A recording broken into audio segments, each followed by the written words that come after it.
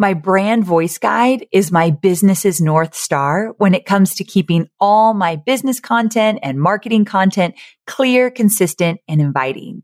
That's why I created the Brand Voice Guide Outline You Wish You Had Sooner, which is a free resource to help your business experience the same as mine. So all you have to do is plug in your business details into the given outline that I've created that has all the essential components of a brand voice guide. So you don't even have to pay to get it created like I did. You can plug in your information and you'll be well on your way to having a cohesive voice across all brand assets.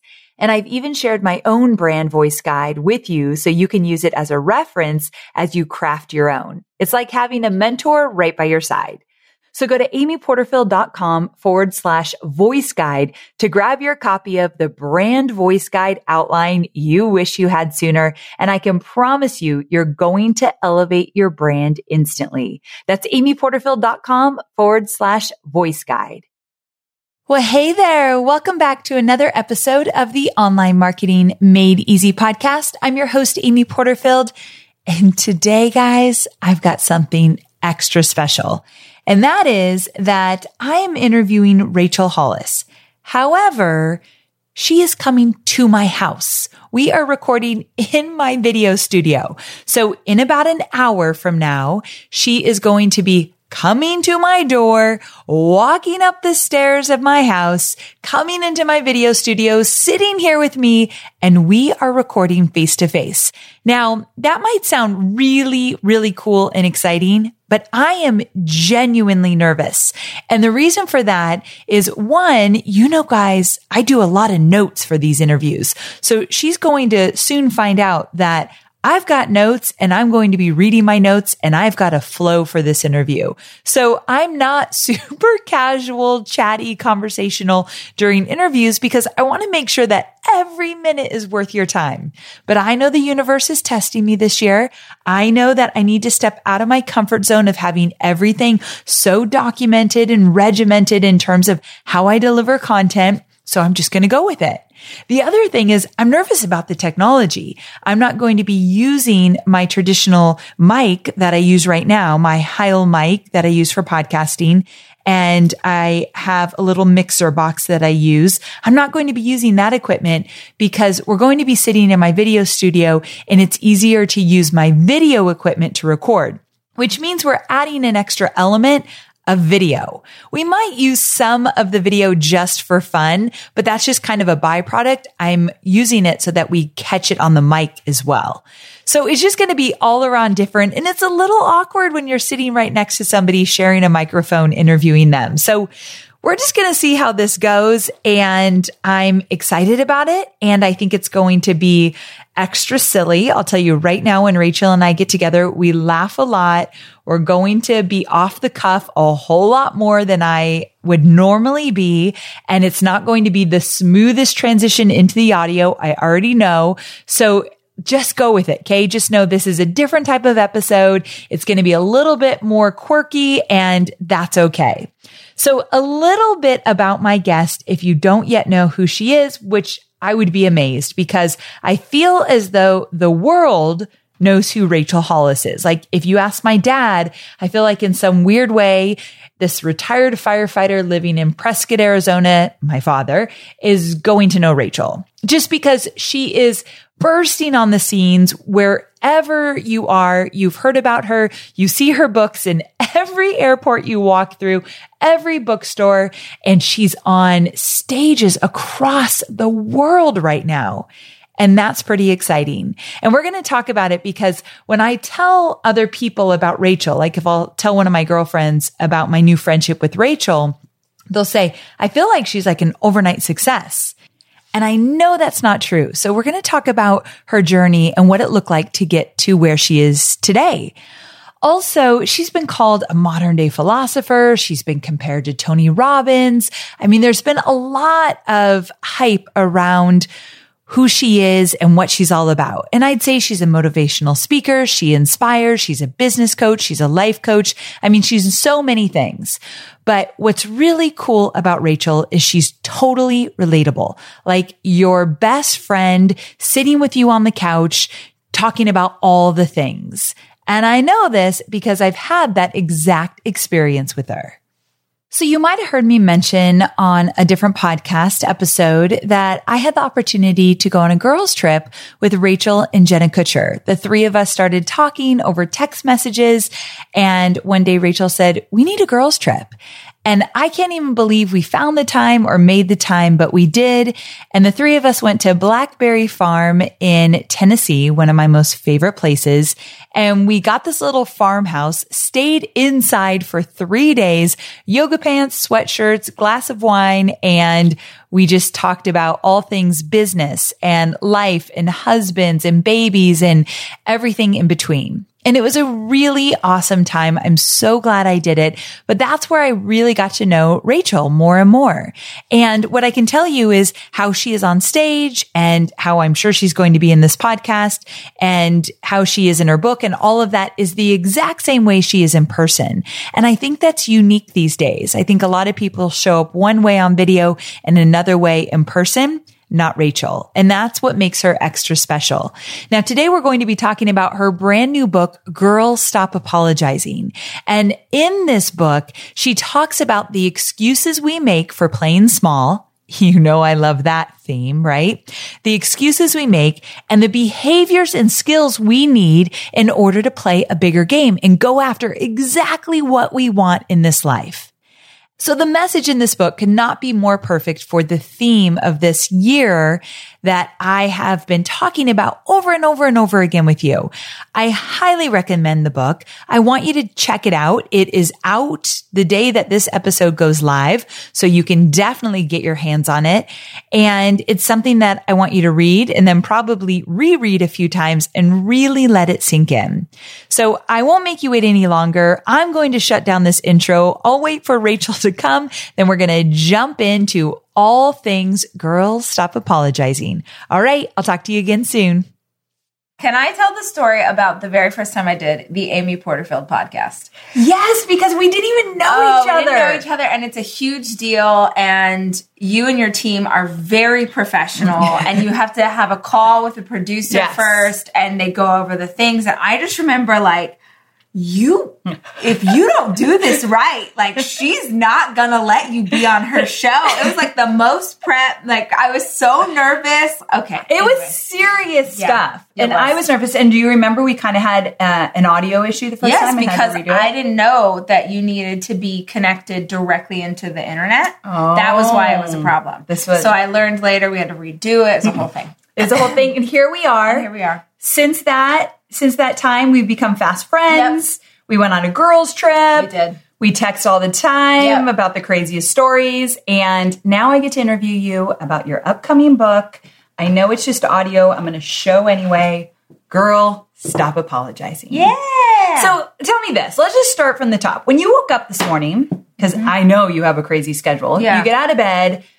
What's your first thought? Like, real first thought? I'm going to give you super honest answers instead of like the varnished whatever. Yeah. I am exhausted.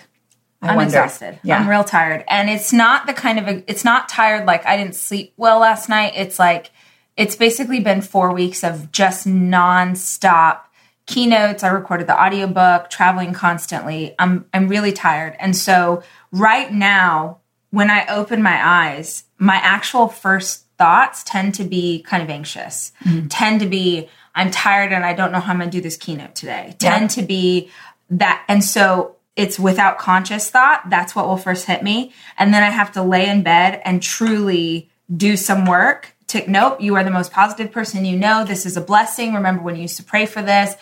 I've got to mentally get myself there. And I also, within the first hour of waking up, I have to go work out. So I see that on social media a lot. Like, you're really doing it. Because to me, it's one thing I can control every day. Okay. And I'm not even, I'm not going to do a boot camp. I'm not going, like, I'm maybe going to go jog. This morning we were so lucky we got to go jog on a little trail by the beach, which was beautiful. But I have to move my body because doing something that makes me feel physically strong makes me feel mentally stronger. I gotcha. So I can't always control my thoughts, but I can control my body. And so I told Dave today, I said, I worry a little bit that my workout is becoming a little bit of a Dumbo's feather, because I think like, oh, you have to have this in order to sort of stay this person that you want to be. But it's a healthy Dumbo's feather. I was going to say, if you're going to have one. Yeah. And in the past, I've definitely chosen unhealthy things. So this feels very healthy. So my initial thought right now in the season tends to be a little bit worried or anxious. And so I'll have to do the work to get to a better state. Here's one thing I know about you. You do the work. So whatever might be coming up, you're always honest about it. You'll do the work. And throughout the entire book, because I read it all, there was a central theme of doing the work and showing up. And I wanted to start out with, before I get into all the questions and dive into all the details, there also was a central theme in the book about people pleasing. And here's the thing, because I've gotten the privilege to get to know you personally, I would never say you're a people pleaser. Oh my gosh, how funny. And you guys, she walks into a room, and I mean this, I'm saying this as one girlfriend to another. She walks into the room, not only does she own it, but you have a saying around that. Like, you know, you walk into the room and you feel her presence, but also when we talk about stuff, she's never worried about what other people think of her. And I'm guessing there was a time that you did worry about that, because I worry about that. So talk to me.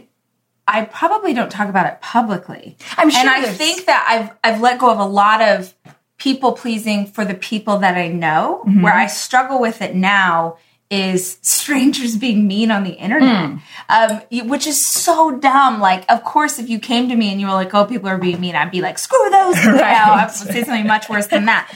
But I don't struggle with my family or my husband. And that was something I really, like a lot of women, I think, dealt with for a long time. But I do it still gets me. And actually, I think I told you this, that I got to talk to Marie. Yes. Which is so name droppy, but I got to talk to Marie Forleo, and she's so sweet and wonderful, like you said she was. And she said something that I thought was so great, which was, don't put yourself into potentially triggering situations when you're hard. I'm so tired. With that. Oh my God. I meant to say hard situation. Okay, just stop. I can't even breathe. Okay, I don't even remember what you're talking about. Here we go. We're people pleasing. Okay. Don't put yourself into potentially triggering situations when you're tired. When you're PMSing, when you're exhausted, when you're hungry, when you're like, don't put yourself into those situations because you're not strong enough. And I think the people pleasing tends to bubble up when I'm not at my best, when I'm not intentionally seeking out the best version of myself. So I think a lot of people do. I think most of us are raised from the time we're little girls, especially, to, oh, she's so smart, she's so pretty, she's so sweet, we learn to value the opinions of others almost exclusively over the opinion we have of ourselves. Oh, so true. But here's the thing. I feel as though, sure, you still struggle with it when it comes up here or there, especially on social media. But when it comes to, and would you agree with this, when it comes to your big dreams and your big goals, you kind of don't care what other people think. Yeah. I think that's one of a few areas in my life where I really can just let go of other people's. I mean, it's her podcast, everybody. I turn off the phone, Amy. Wow.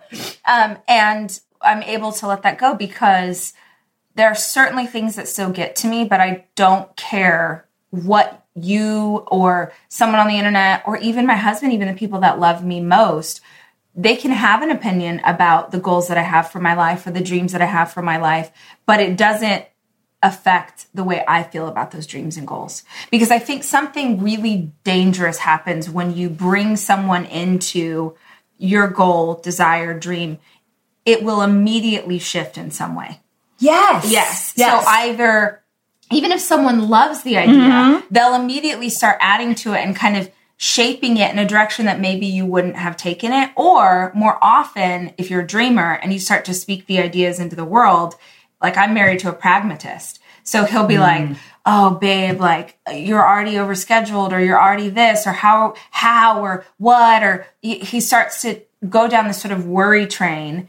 And I will really easily get pulled in that direction. I start talking myself out of the idea before it's even had the chance to kind of root itself and grow. And maybe my idea is terrible. And maybe it would be a huge waste of money, but I need to be allowed to kind of work that dream out for myself and not take his input in. It's so important. I see it every day that you own it. And you have these big, audacious dreams and goals that, and you're not even embarrassed to put them out there in the world. And I think we all need to do that. We actually were talking about this last night because my husband and I just came through, 3 full days of meetings, the kind of meetings where there's been real success with the book and all of these things have happened. And so everybody wants to meet with you. So like, oh, how do we collaborate? What can we do? Everyone. And people say like, where you go from here? Like, what's the goal? And I say to everybody, Oprah. And even fancy people in Hollywood at like agencies and whatever, whose job it is to dream big and crazy, even they are like, oh, and not in an impressed way, but like in a, okay, but here's the deal. How dare I, for a living, write books, put things on social media, talk on podcasts, and tell you to pursue your dream?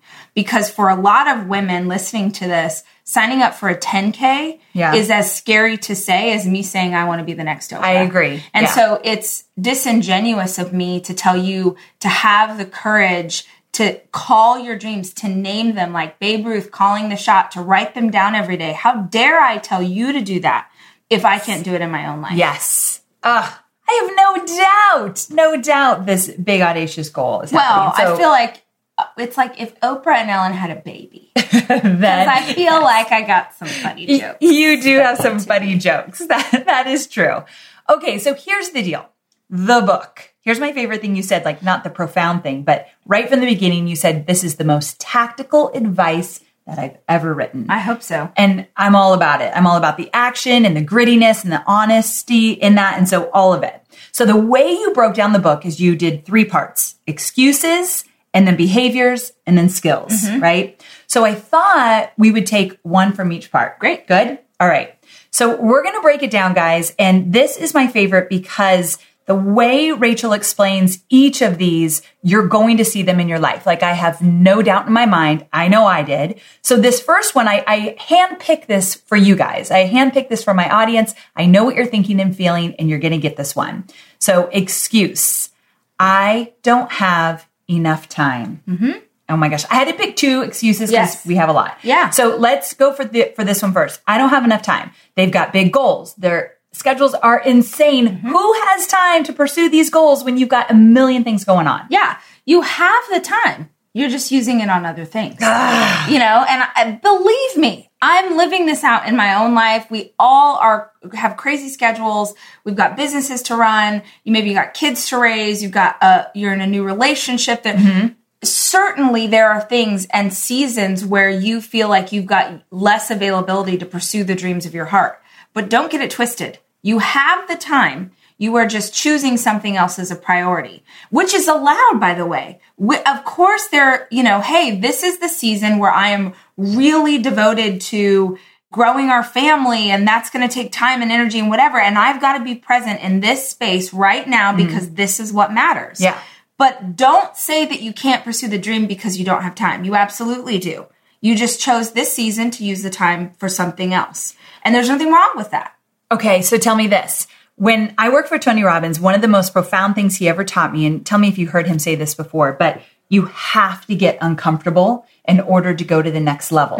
Number 1, I want to know if you agree with that. Number 2, I have this thought that a lot of people won't make the time for the hard stuff because they don't want to feel uncomfortable that much. Absolutely. I haven't heard him say that quote, but it's absolutely right. It's easier to stay here. Yeah. And I wouldn't even say that people will stick with what they know, even if what they know is uncomfortable. Yeah, that's true. It's not, I don't know that it's even about like, that's going to be hard. But if you were honest with yourself, a lot of the things in your life right now are hard too. They're just the hard things you know. Yeah, better the devil you know than the devil you don't. Yes. So I was at a conference years ago and I heard think it was Robert Herjavec. Is that his name? The shark? Oh, yeah. Random speaker. It was great. But he said, he was talking about getting clients. And he said, remember, people will stick with good enough that they know rather than the possibility of something better. Like they will stay here, even though they know that might be better, they're not sure. And this, they know what happens here. So yeah, it is uncomfortable and it is hard. And what I think is amazing, I feel like you would agree with this too, is that when you're earlier in your career, I really believed that if you got to certain levels, it got easier. Oh, 100%. And it does harder. It's harder. It's like new level, new problem. Mm-hmm. Now, there are some great things that happen when you get to certain levels. So like I get to sit in a nicer seat on the plane. Right. But the amount of work I'm doing is, I've never worked harder in my whole life than I am right now. Amen to that. So, I don't know. I guess it's being uncomfortable is the price of admission. I totally agree. It all comes with it. And whatever you want to pursue for yourself is going to come at the expense of your current comfort. It's going to come at the expense of getting to watch Netflix for hours at a time. It's going to come at whatever the goal looks like for you. And in the book, it's not just professional goals, it's also personal goals. Because either way, just being in pursuit of something, I think will change your life for the better. But no matter what you're going after, this quote has been all over Instagram, so forgive me because I don't know who it's from, but it's the price of your new life is your old one. Yes. Like this is what you're going to have to give up to be the person that you want to be. It's hard as hell, but it's worth it. It's so worth it. It's worth it. I totally agree. And I love that you're just honest about it, that you have to give up one thing in order to get where you want to go. Mm-hmm. And I think that's just the truth. But the timing thing, I don't want to like leave off on that for a second.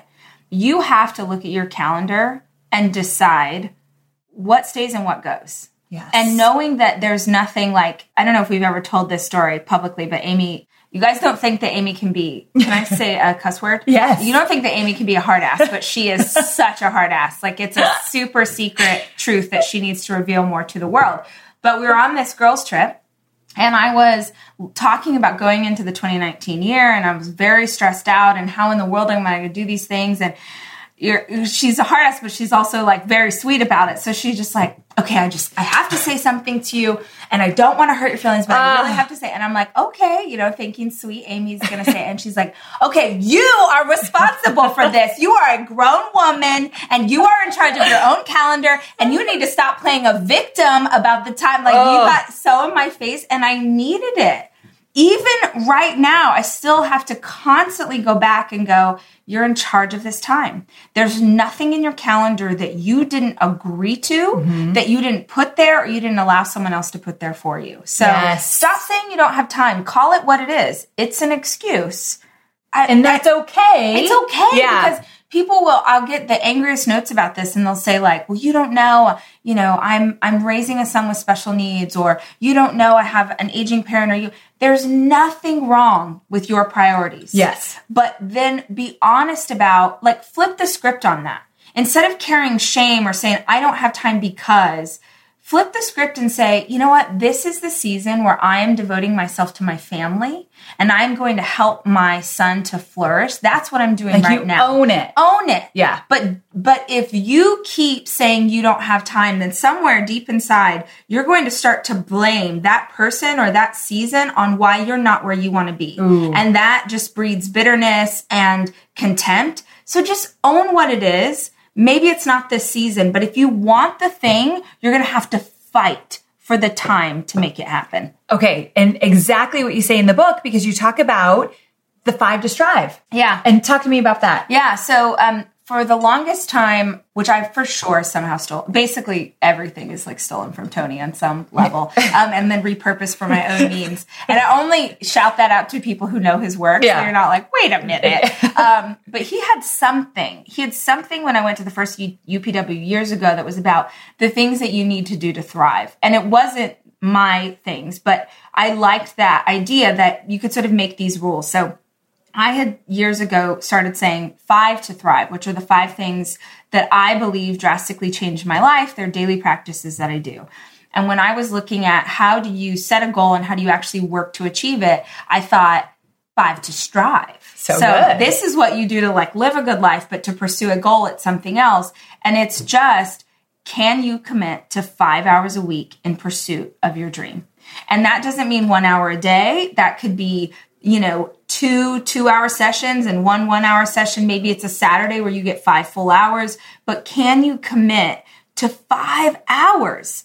And I piss people off. Well, I piss people off a lot, but if you don't have 5 hours in your week, you don't have a life, right? And that might mean, guys, that you got to get up at 5 a.m. And that might mean that you have to work after the kids go to bed. And that might mean that you have to fight for that time, but commit to those 5 hours and keep them sacred. Like if you say that you're doing it, if you say on Saturday, I'm going to go 3 hours, then you better commit to crushing it with the 3 hours that you have in front of you. Exactly. You've got to commit. It never comes off your calendar. So we're moving on. We're moving on to excuse number 2. I'm not enough to succeed. Yeah. I'm not enough to succeed. Yeah. So here's the deal. That one is very loud in the ears of my listeners. Mm-hmm. And the reason for this is that they look at everybody else and they're like, I cannot even measure up. Yeah. So talk to me about this one because it's slowing them down. Yeah, I think that we all have our personal brand of not enough. Yes. All of us. And sometimes if you ever spoke your enough into the world, people would be like, that's the dumbest thing I've ever heard. But this is the narrative that we have in our head telling us the reasons that we suck. So for me, my personal brand of not enough in business was I'm not smart enough. Mm-hmm. Like I really believe like I'm not smart enough to take this to the next place. And I hovered right under $1 million in revenue for years. And I just like couldn't break that thing. I just like couldn't get over the $1 million mark. And I listened to a podcast, which I feel like I told you about this. It's Clay something. Oh my gosh. He does infusions. Oh yeah, I was going to say. Yeah. So he did an interview on Entree Leadership, which Amy will put in the show notes. Yes. She loves the show note. I think his name's like Clay. I know that name. So he's like the guy that started. I bet if he's listening, he's like, ladies. I know. Come on. But it was such a good interview. And he was talking about, for so many entrepreneurs, $1 million is like a psychological threshold. For sure. It's not that you don't have the business, whatever. It's a psychological threshold. So for me, I hovered below that forever. And one of the things that I struggled with most was business finances. Mm. And by the way, this is something that so many small business owners struggle with, and they will not own it. Ever. I keep standing on stages and saying to very successful people, we'll talk about, like the difference between profit and revenue. And I can see it in their face. It's a deer in a headlight. It's like, uh-oh, nobody called me out. I'm like, dude, people are not owning their business finances because it's scary. Yep. They don't look at it. They pretend that they know. And if you are listening to this right now and you're like, that's me. I don't understand a P&L. I don't know the difference between a P&L and a balance sheet. I don't know what these things mean. You are hurting your business. You need to take ownership, and it's scary and it's hard and it's all the things. And I know because that was me, but by not understanding the finances, I wasn't able to truly scale the business. Okay. So this is the part, I'm so glad you brought this up because when I was reading this, and I know you're going to talk about this story, but it was such an aha moment because you said we attempt to fix our problems by doing something that in no way resembles us personally. Yes. And I thought of like 10 ways that I've done that in the past. Yeah. So talk to me what happened. Well, it's like we're self-aware. We understand we have a problem. We decide we're going to fix it. And then we try and fix it how someone else fixed it for themselves. Yes. Personal development is supposed to be personal. It's supposed to be how do you fix the thing that you're struggling with? For me, not understanding accounting, and I've always really struggled with math, I decided that I was going to sign up for the most expensive, hardest small business accounting program I could find, which was Harvard Business School. Of course you did. So I'm like, I'm going to sign up HBX. I sign up for the class. It's so freaking expensive. I watched the video, and even the video confused me about what they would teach me. And I'm like, well, that's a sign that it must be good. This is good. Yeah. So I start taking this class, and I'm getting good grades and I'm doing well on my quizzes or whatever, But it was so stressful because the amount of time that it took for me to do well in that class meant that I was taking time away from my business, which was the whole point. I didn't retain any more knowledge. So I could take a test really well, but I didn't know what I had learned. Like, I still can't tell you one thing I learned. Sorry, HBX. Also, now I felt this sort of, I wanted to prove to myself that, look, I am smart and I need this certificate to prove that I'm smart. So I got about halfway through the class and I'm like, this is idiotic. This is a waste of my freaking time. And I dropped out, and man, that's a lot of thousands of dollars that you never get to see again. But I realized, okay, I've made a mistake with how I do this. So then I asked a better question, which was, are there ways that I could truly learn to understand accounting for my business in the way I like to learn? Great. So I love a conference. I love to read. I love I'm self-taught, and those are my means of learning. So I just went to every conference I could find on business. I made myself go to the accounting part, which I'd never gone to before because I hated it.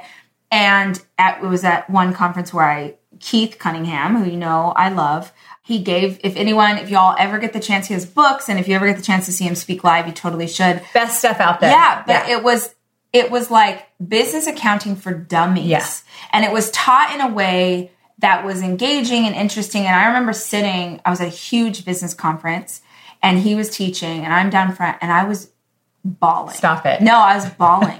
Because it was the first time I understood. Oh, and it's so good. Who cries over counting at a business conference? Rachel does. Someone who thought she wasn't smart enough to ever understand it. Yes. So if there's something that you're struggling with in your business, I swear to you, the answers are out there. But if you don't learn in a classroom setting, don't go to a classroom.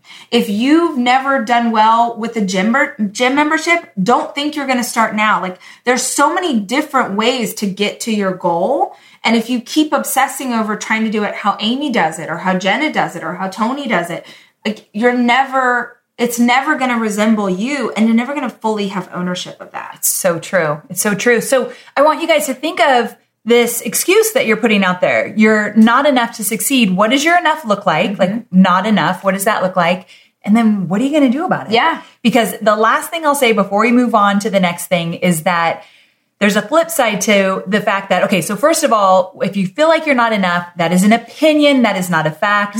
But the flip side of that is you can't keep blaming everything and everyone for the fact that you don't think you're enough. Yeah. And like the antidote to you're enough is the knowledge that makes that untrue. Yes. But you're never going to gain the knowledge if you can't hold that mirror up to your life and go, okay, this is what I'm struggling with, and this is crap, and I want to get past this, and what are the steps to do that? There is a way. It's like you don't believe that you're physically strong. And the thing that would make you feel physically strong is to run a 10K, but you won't even try because you don't think you're enough to run a 10K. It's like this self-fulfilling prophecy that you're never able to get around because you won't just take the steps to get around it. Yes. It seems so simple that I always feel like the answers are very simple. They're not easy, but they're very simple. Yes. I love it. Oh, good thing we have this video. She just kind of gave us there you go. Done. Mic drop. Okay, so we're moving on to the behavior, because remember, she's got excuses and then behavior and then skills. And so the behavior I want to identify and talk about is this is a big one for you guys. You're not going to love it. Are you ready? It's not their favorite. Choose one dream and go all in. Now, you are speaking to multi-passionate entrepreneurs that wear that as a badge of honor. Great. Okay. Well, okay. Let's be real. Coach Rach, we're going to be real. If that multi-passionate approach was super successful for you, then you don't need this advice. There you go. Right? So that's the litmus test. If you're currently pursuing 4 things or 2 things and it's very successful for you, then disregard. But my gut says that most people who try and take on a lot at one time struggle to make real traction in any of those areas. And I describe it as imagine you're on a soccer field and there's 6 soccer balls on the field and you only get 6 kicks a day. And so you go up to each soccer ball and you kick each one. You go up to the first soccer ball, you kick it. The second soccer ball, you kick it. Imagine the difference if you just chose one soccer ball and you kicked it 6 times. How much further down the field you can get. Yes. So yes. I am super passionate about the idea that you choose one thing and you go all in. And I don't mean that you can't pursue all of the passions of your heart, but you can't take them on simultaneously. Like, for instance, a lot of us at the new year were like, I'm going to get in shape. I'm going to take the business to the next level. I'm going to get my dog to stop, pulling on the leash. I'm going to do all these things. And for me, and maybe other people are better at that than I am, but for me, when I try and pursue multiple goals at once, I really struggle. And most of the time, I end up quitting on all of them. Yeah. And now I feel shame. And now I've taken away my motivation versus if you can just start with one area. So like if I can just decide that I'm going to get physically healthy, like I'm going to do something every single day that makes me physically strong and I'm going to get physically healthy. Once you have established that as a routine, that's a habit in your life, yes. It cannot be touched, then you get to go to the next passion. But I just don't think it's possible to really see results. Now, certainly, if you want to make baby steps in a bunch of different areas, if that makes your heart happy, you do you. But if you want to see like real results, you got to go hard. You got to go hard. And I'm 100% behind this. I've been telling my students this forever. And here's the deal. Talk to me about, and I want that they're going to see this in what they're doing, or some people, some listeners will. You have this concept of dreams versus cool ideas. Yeah. So yeah, this happens a lot with our friends who get super passionate about a bunch of different things is you're like, well, I'm going to get my real estate license and I also am going to start an animal rescue and I'm a singer-songwriter and I'm this and it. You're just talking about stuff that's cool. Like that would be good. And I'm kind of a good singer and maybe I should do this. You're just kind of throwing random things into the universe versus you got a dream on your heart. You can't let it go. You can't get it out of your head. It keeps coming up over and over and over. It's consuming. Yes. There's a big difference between like a passing fancy and something that consumes you. And I know have family members and friends who are, every time you talk to them, they're on to something new. And that's just their nature. They're really into a bunch of different stuff. But also, I've never seen those family and friends super successful in any one area because frankly, the second that it gets hard, yes, you tell yourself that you can just switch. Oh, you know what? I never really wanted real estate. My passion was to start the animal rescue. Yes. And then the animal rescue gets hard and you're like, you know what? I wasn't really into that. I get to be you've always got a plan B. Me and you, there's no freaking plan B. No plan B. Like, you want to take the island, burn the boats. Okay, like, when you said it in the book, I got chills because I've said that forever. Yes, that is my favorite thing. Yes. If you want to take the island, you have to burn the boats. I forgot to tell you that if we ever use this video, we have to look at the camera. Yeah, we've been using this the whole time. I've been looking at us. We look good, though. We do, and the light's nice. You know what? It'll make it better because it's very real. We're like not even looking at each other. We're like, yeah, oh yeah, I got it. But this is my favorite thing, and I do believe no excuses. Yeah, and I want to explain that. Yeah, talk about it because just in case people don't understand this historical reference, and I don't remember which figure it's. I have no idea it was an historical reference. Oh yeah, so it's like. If someone was going to go conquer a new land. Yes. Meaning you want to take the island, you want to take the new land. The way you do that is you burn the boats. Meaning if my men don't take this island, they die. Do you not? That's the reference. Okay. Is we don't have a way to get back home. So if we don't take this land, then we're all dead because we don't have a plan B. We can't get back on the boats and go home. We're here. And I want to be really careful because I'm thinking of some people that I know who would hear that and they'd be like, you're right. I'm cashing in the 401k. Yes. I'm moving. Like, don't be crazy. Don't be dumb. Don't be dumb. We're not saying that you put your family at risk. We're not saying there is a way for you to make a commitment internally that there's no going back. Yes. You want to know why I'm successful? You want to know why I have what I have? I just kept going. Over and over every freaking day. I just kept showing up and trying again and trying again and trying again. 15 years And here we are. Okay, this is the best segue ever. Are you ready to get into the next thing? Like, thanks for setting me up, girlfriend. It was like I knew. Because the last thing I wanted to talk about was the skill. And the skill I chose out of the book was persistence. Yeah.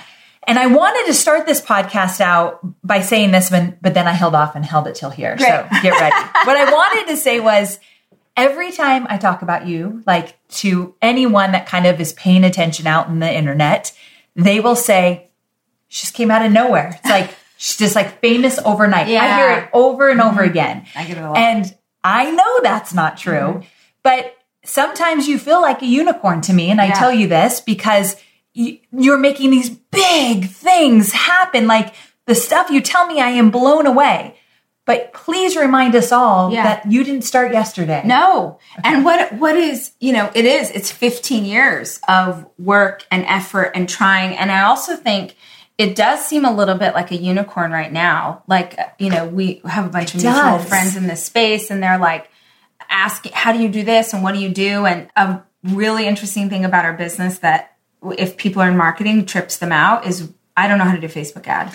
You guys don't have any marketing. You guys know the stuff sometimes that Rachel doesn't know how to do. I don't know how to do. It makes me mad because I'm like, what? Why do your numbers look like that? And you don't know how to do a Facebook ad. So we don't have a marketing budget at all. I have $0 are devoted. No. I know that's like so not what we're supposed to say on this kind of podcast, but I don't know how to do it. What I do know how to do is build an audience. And I have spent, 15 years of doing this, but really 10 years of learning my audience. How does she think? What is she like? How do we create content that speaks to her? Knowing what her style, her aesthetic is, showing up for her every freaking day for a decade. So that if I say, hey guys, I have a new book, or hey, we're doing this conference, or hey, she shows up for me. Yes. She's like, you've been giving me free content for 10 years. Let me return the favor. So I have no idea how to do the ads and stuff. The stuff. But I know I have had, almost imagine as like an incubator of testing stuff and seeing what works and gosh, we failed. We failed so many freaking times, and I will still continue to fail again and again because we keep trying things, but I know her so well. Okay, so freaking well. I'm going to take us off track a little bit because those that are listening, they struggle with this. They don't know her or him. We call it your ideal customer avatar, and they struggle. Yeah. How do you know her so well? I interact with her every day. Okay. For a decade. So social media for me was just reading the comments, responding to DMs, sending the emails back. I really have built the millions of followers, one single person at a time. The, girl wash your face, like, yay, it was so good. Thank God.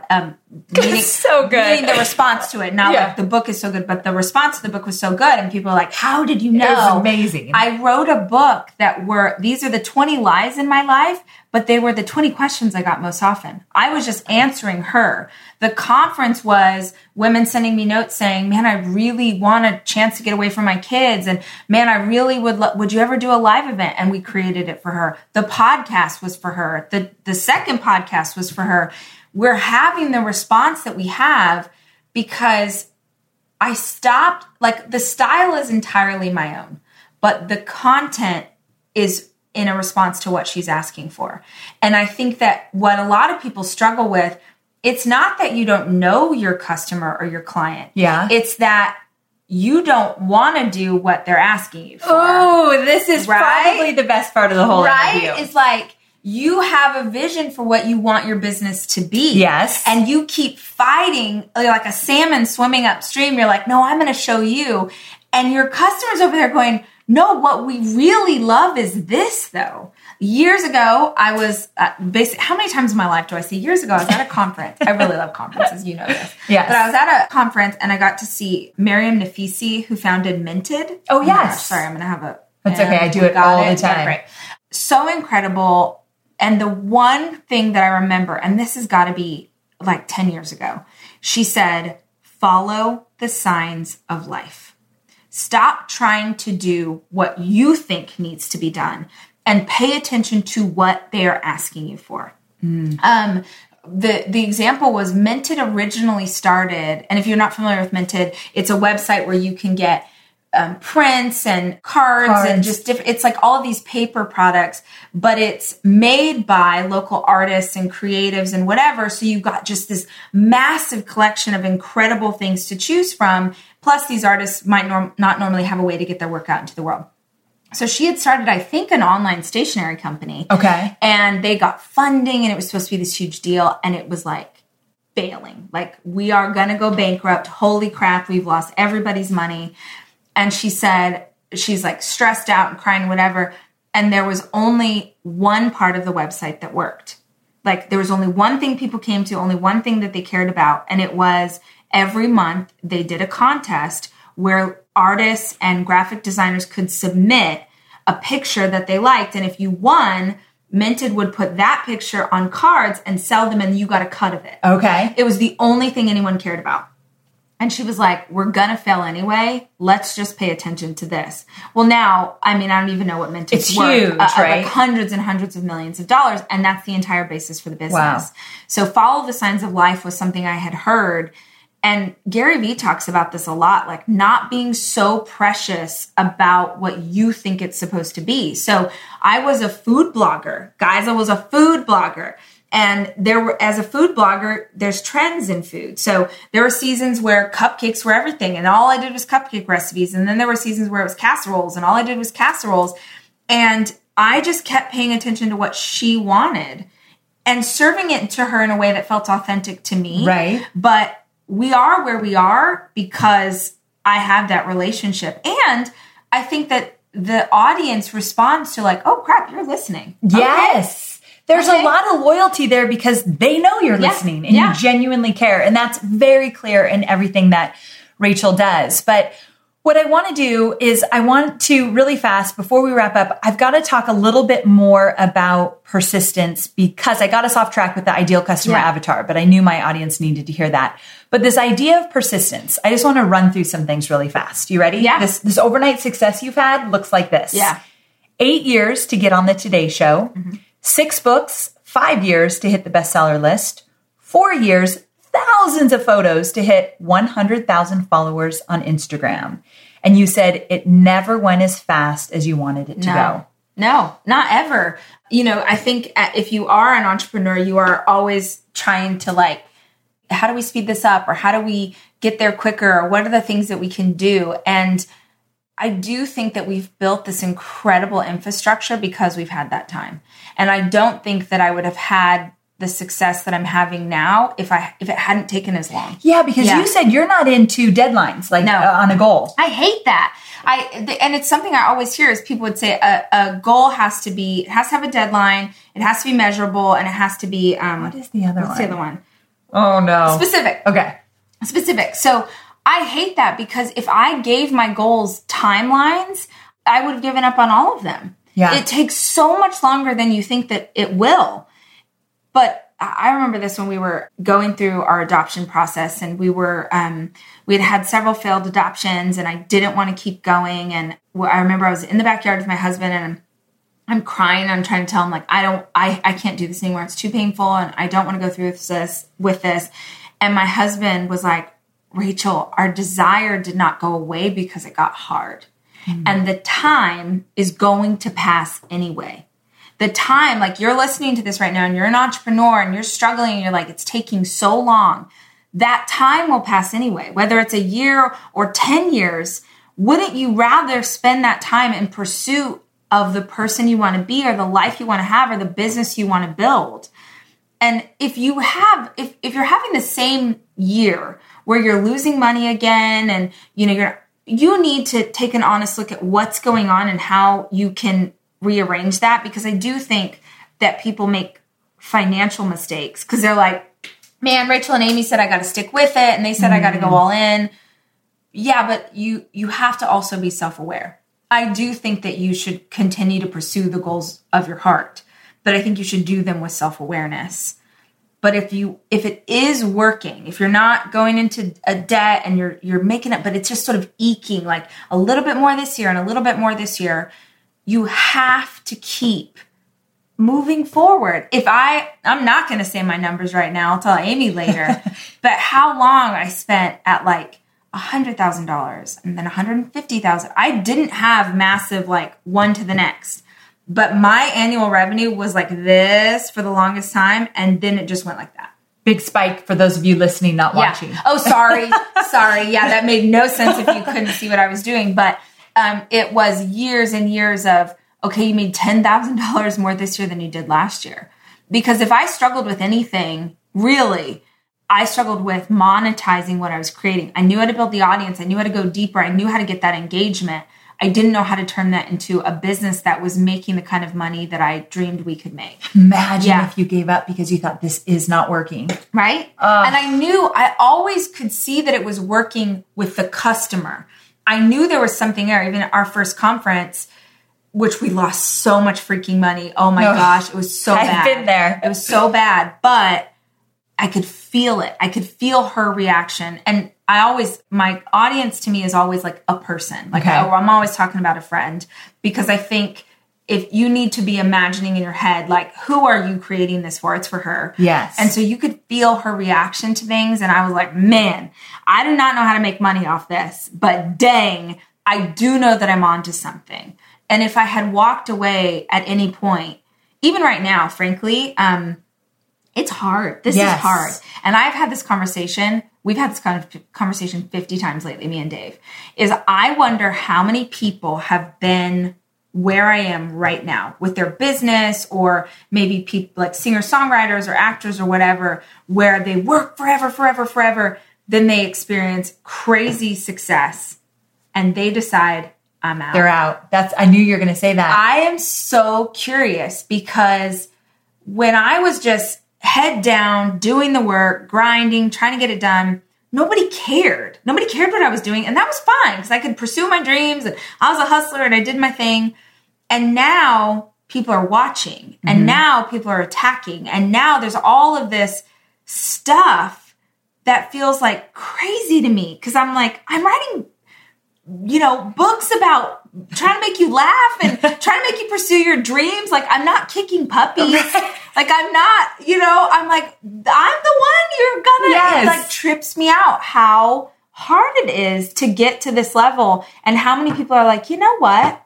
Never mind. Yeah. This is too hard. I think there are a lot. I do too. That's why I love to see you just keep plowing through every single day. I know it can't be easy, but you're making a huge difference for all of us, which thanks. You're just leading me right into stuff. Oh, because my gosh. This next thing, it's like a perfect segue. I want to wrap up by saying this.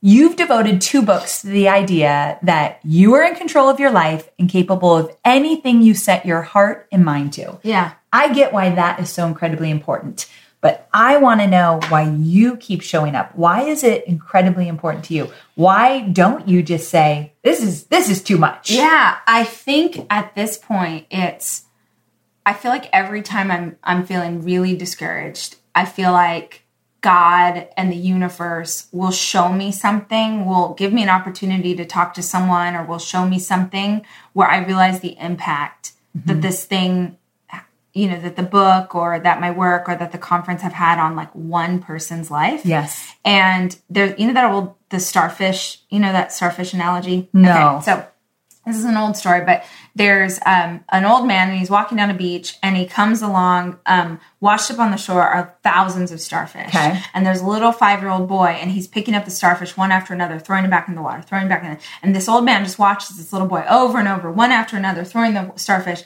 And the old man comes up to the boy and he says, buddy, like, what are you doing? There's thousands of starfish. You'll never get to them all. And the little boy picks up a starfish and, keeps going. The old man's like, buddy, like, you're not going to make a difference. There's too many. And he grabs another starfish and he throws it back in the water. And he said, but that one, I made a difference to that one. And so I feel like whenever I'm feeling tired or discouraged, I really do think that something shows up, or I'll meet someone at the airport, or someone will say, I left an abusive relationship because of that book, or, I gave it to my daughter, or I let go of shame, or I went back to therapy, or whatever it is. So honestly, that's a big, like, help to kind of keep pulling me in that direction. There's also, I'd be lying if I didn't say that there is a part of me that has a lot of pride about doing something that has been an entirely male-dominated industry. Yes. That there aren't other women who get paid to speak what I get paid, or who sell books in the personal development space at this clip. Like, everybody else is a dude. And really, I got into everything that you see now because I would go to all these conferences and I would just wonder, why aren't there any women on stage? Yes. Or I would listen to all the business things and be like, why is only Amy Porterfield here? Like, why are there not more women in the business category of podcasts? Yeah. Like, I just kept trying to create what I wish that I could see. And so, it's a little bit of like, I'm proud of what I've done. And so then that makes me think, well, what else is there? Well, there's Oprah. Yeah, exactly. Yeah, we're headed somewhere. Yeah. And I think, like, I don't know if I know any other way. Like, people are like, oh, I want to retire. Like, I'm like, what would you even do? I can never see you saying that. Yeah. If you're an entrepreneur, like a true entrepreneur at heart, and you've been doing it for so long, I don't know how you could ever not do something. Well, I'm glad to hear you say that, because I think you got a lot more books in you. Thank you. Well, thank you for this, Rachel, so very much. Guys, the book is on sale now. Yeah. So, girls, stop apologizing. You got to get your hands on it. And thanks again for being here. Yeah, thanks for having me. So there you have it. I hope you loved this episode as much as I have. I know this one was different than most, and it definitely had an element of silliness to it, but hopefully you thought that was a lot of fun, and it's nice to change things up. So having Rachel over at my house recording this podcast episode, definitely a new experience for me, and I absolutely loved it. I was so scared that the technology was not going to come through. You guys know me and technology. We're not always best friends. And throughout the entire interview, I did keep thinking, oh my gosh, I hope this is recording properly, since I didn't use my traditional podcast equipment that I always use. So thank goodness it all worked okay. I want to give you one more tip, and that is, if you're interested in Girls Stop Apologizing, I highly recommend you getting a physical book so you could take notes and write down the quotes that you love and just really flip through the book at any given time, because I think all the chapters are great to come back to and just refresh your memory on any of them to give you that little extra boost of inspiration and motivation when you need it. But I also think you should listen to the book on Audible. And I'm definitely going to do so. And the reason why I know it's going to be excellent is because when I listened to Girl Wash Your Face on Audible, it was the best audiobook I've ever listened to. Rachel just has a way of reading her own books. I mean, she's just really, really good. Plus, she took a year of acting, like she was in theater school. So she brings an element of entertainment that I don't think all audiobooks bring. So it is really, really worth it to get it on Audible as well. Well, I'm going to do both. And so I wanted to give you that little tip. Okay, so thank you so much for tuning in and allowing me to switch things up this week. Like I said, I hope you really enjoyed this episode. And next week, episode 255, it's all about getting unstuck. Specifically, the title of the episode is What's Keeping You Safe is What's Keeping You Stuck. And we're going to talk about moving past some of the things that are keeping you stuck, or another way to look at it, keeping you playing small. And you know our theme for 2019, we're playing a bigger game. So I really want to encourage you to listen next week. I think there's something in there that you're going to find very, very valuable, no matter where you are in your journey of building your business.